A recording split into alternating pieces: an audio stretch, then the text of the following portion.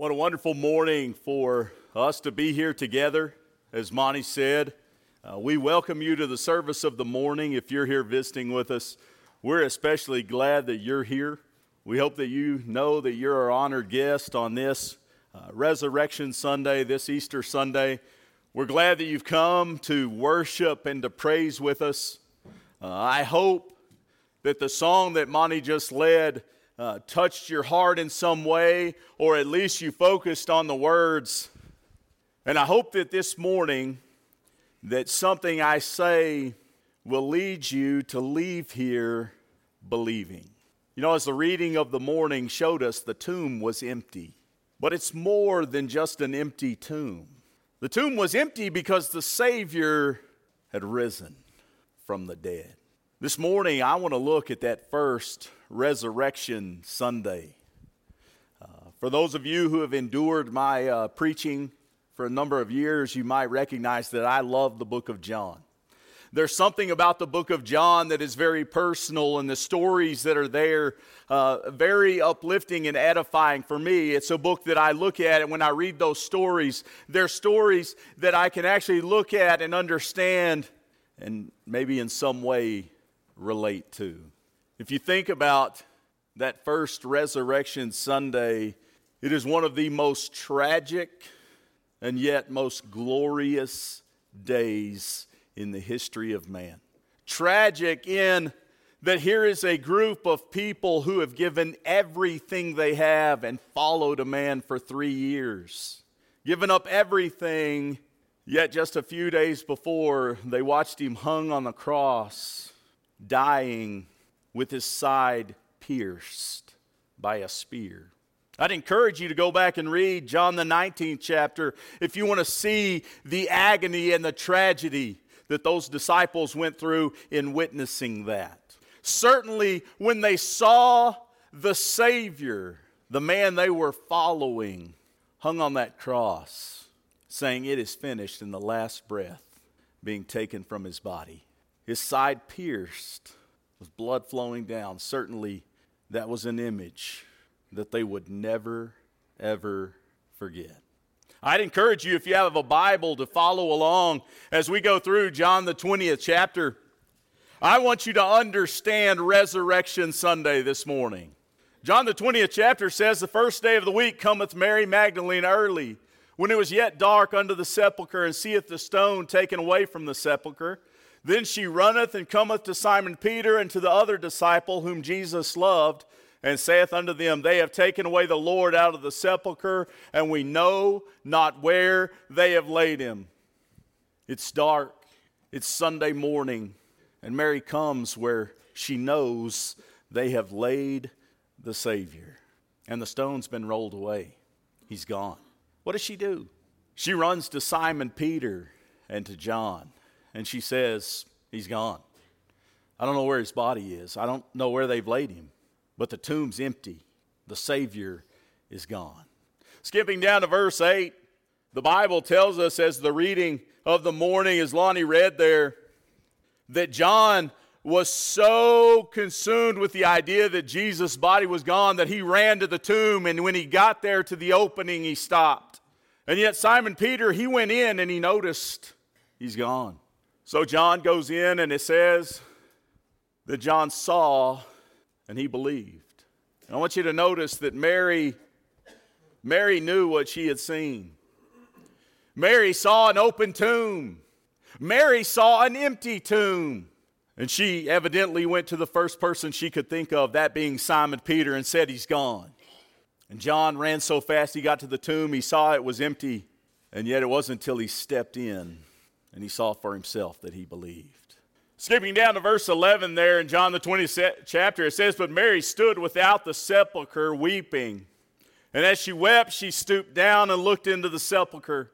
Jesus said unto her, Touch me not, for I am not yet ascended to my Father, but go to my brethren and say unto them, I ascend unto my Father and your Father, and to my God and to your God." Mary Magdalene came and told the disciples that she had seen the Lord and that he had spoken these things to her. So in verse 11, Mary is standing outside the sepulchre as Peter and John have left. And as she's standing there outside the sepulcher, she begins to cry. And it says she stoops down and she looks in. The Bible tells us there that as she's looking in, she sees the angels. And they want to know why she's crying. And she just wants to know where the Savior is gone. The Bible tells us that Jesus, as she turned, came into her and asked her, "Woman, why are you crying? Why are you weeping? Who are you looking for?" Mary thought it must have been the gardener. It must have been the groundskeeper, if you will. And she said, "Look, just tell me where he's at. If you've taken him away, if you laid him somewhere else, just tell me." And Jesus says, "Mary," and she knows. The word is rabboni, or master.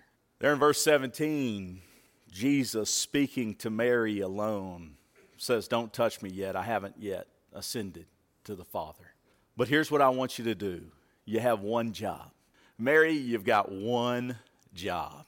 And here's what I need you to do. Through the tears, through whatever emotions you're feeling right now, here's what I need you to do. I need you to go to the disciples, and I need you to tell them. Tell them that I ascend unto my Father, and to your Father, and to my God, and to your God." Now notice what it says in verse 18. It says, Mary Magdalene came and told the disciples that she had seen the Lord and that he had spoken these things to her. Now I want to get to verse 19. Verse 19 says, "Then the same day at evening, being the first day of the week, when the doors were shut, where the disciples were assembled for fear of the Jews, came Jesus and stood in the midst and said unto them, Peace be unto you. And when he had so said, he showed unto them his hands and his side. Then were the disciples glad when they saw the Lord." On that first resurrection Sunday, what happened? Mary comes to the tomb. She sees that it's empty and she runs to a brother, Simon Peter and John, and they go back to the tomb with her. And they look in and they see it's empty. The Savior is gone. Mary, it says, stays there weeping. Jesus comes to her. And when she recognizes him, he says, "Go and tell my disciples. Go and tell the brethren." Here in verse 19, we learn something very neat about that Resurrection Sunday. What would we call this in verse 19? Here's a group of disciples who have come together to hear about the Lord. This group of disciples has come together in one place to hear about the Lord. And when they gathered together, the Lord appeared. The Lord appeared to them. But then there's Thomas.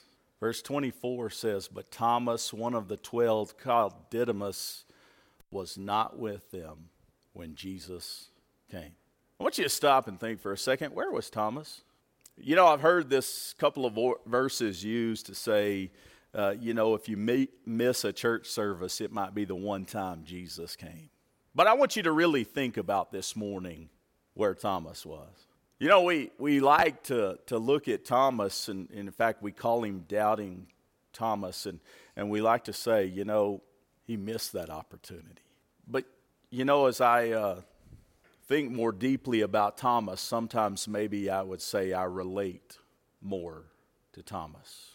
I wonder if Thomas was working on that Sunday.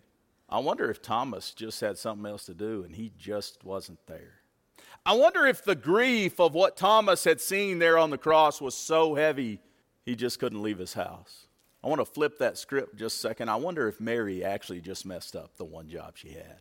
I wonder if she got a hold of every other brother and just forgot to tell Thomas. I wonder if it really was Thomas's fault because he forgot to check Facebook. If he'd have just checked Facebook, maybe he'd have known that they were all getting together then. You know what I really have to wonder about?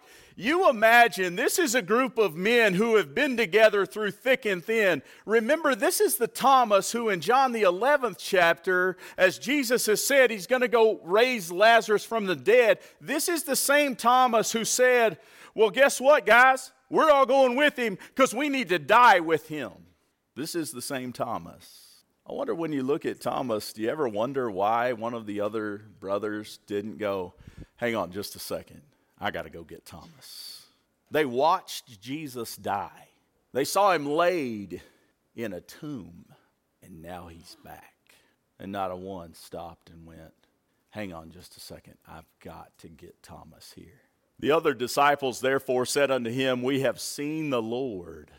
But he said unto them, except I shall see in his hands the print of the nails, and put my finger into the print of the nails, and thrust my hand into his side, I will not believe. Do you imagine what he's just been told? He missed the gathering. He missed the one time that the Lord came back. He missed that opportunity.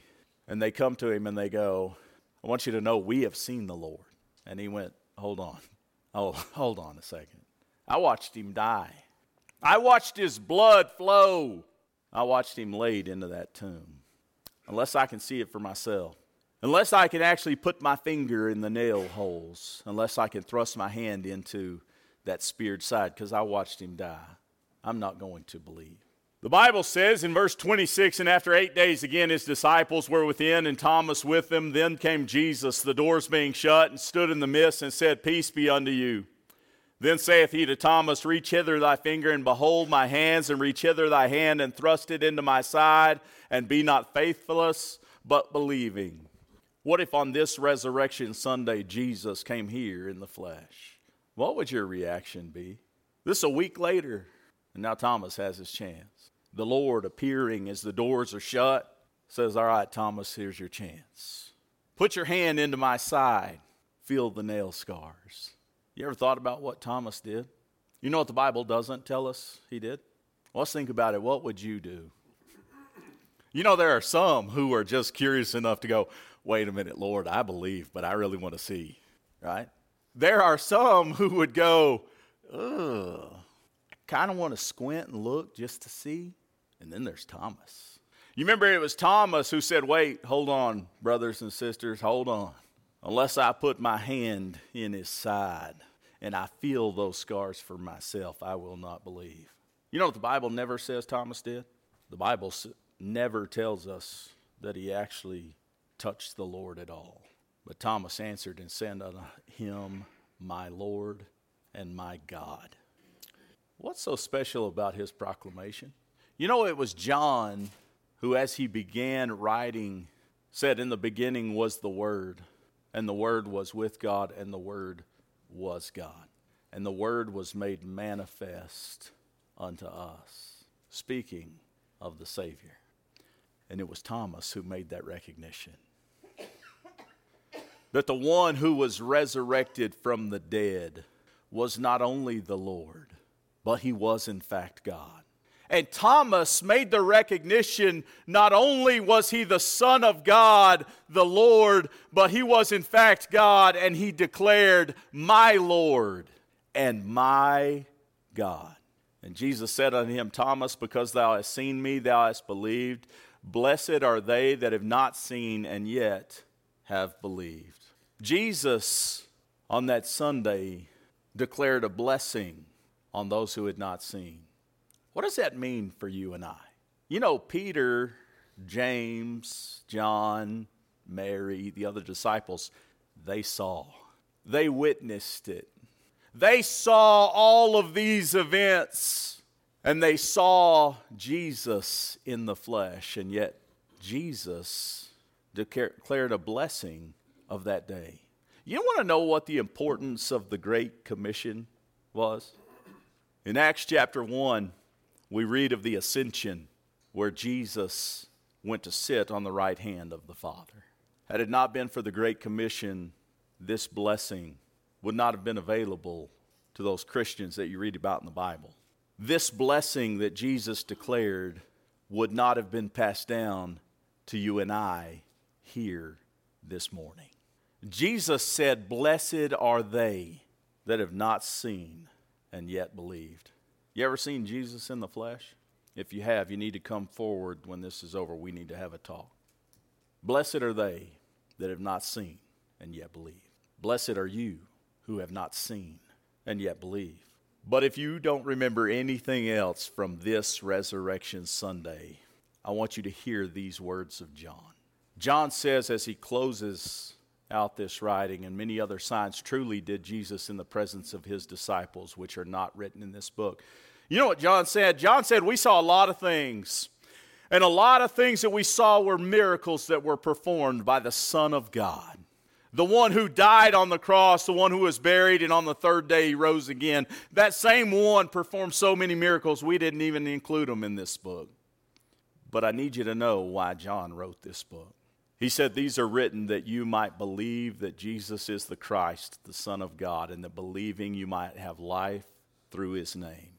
If you're taking notes or you write in your Bible or if on your device you can highlight, I want you to highlight that word believe there in verse 31. You see, that word believe there is something that if you look back at the root and you want to do a word study, and I'd prefer you to do it. Don't take my word for it. Go back and study it for yourself. The root of that actually has two meanings. You see, a lot of times when we read something like that and we see that it says that you might believe that Jesus is the Christ, the Son of God, we think about immediate belief, about someone who has not heard, and yet in this moment they believe. That's the invitation that we give. But see, the root of this word believe actually has another meaning. It actually means to continue believing. You ever thought about that? You know what this verse teaches us, and the resurrection teaches us, that faith without sight, that's the blessing that Jesus gave, right? He said, blessed are those who have not seen and yet believe. Faith without sight is hard to sustain on its own. What does that mean? You see, Thomas lived alongside Jesus in his ministry. Thomas believed. In fact, Thomas in John the 14th chapter is the one who says, we don't know the way. Teach us the way. I just want to know. He was there in the upper room. He believed. He had been converted. And yet there was something that made him doubt. Have you ever doubted? I wonder how many would say, nope. Look, faith without sight, that's what's required of us. And I'll tell you, this verse says that faith without sight is difficult to sustain on its own. What do I mean by that? You know what Thomas needed? The same thing you need and the same thing I need. And that's daily to be with the Lord. How do you do that? In the beginning was the Word, and the Word was with God, and the Word was God. You know, many times we set aside the book, the scriptures, and we go, you know what, I just need to hear Ian preach, and that's good enough for me. Well, I'll tell you, Thomas had Peter.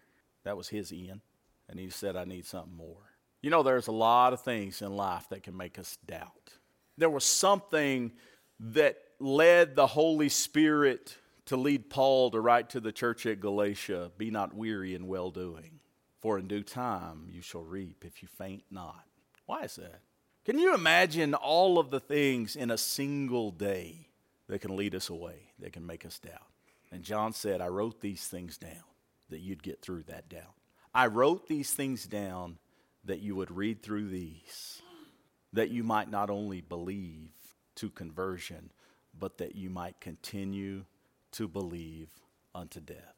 You see, if that tomb hadn't been empty and Jesus hadn't reappeared to the disciples, you and I have no hope this morning. As Paul said, we are of all men most miserable. If Jesus died on that cross and stayed in that tomb, there is no such thing as grace.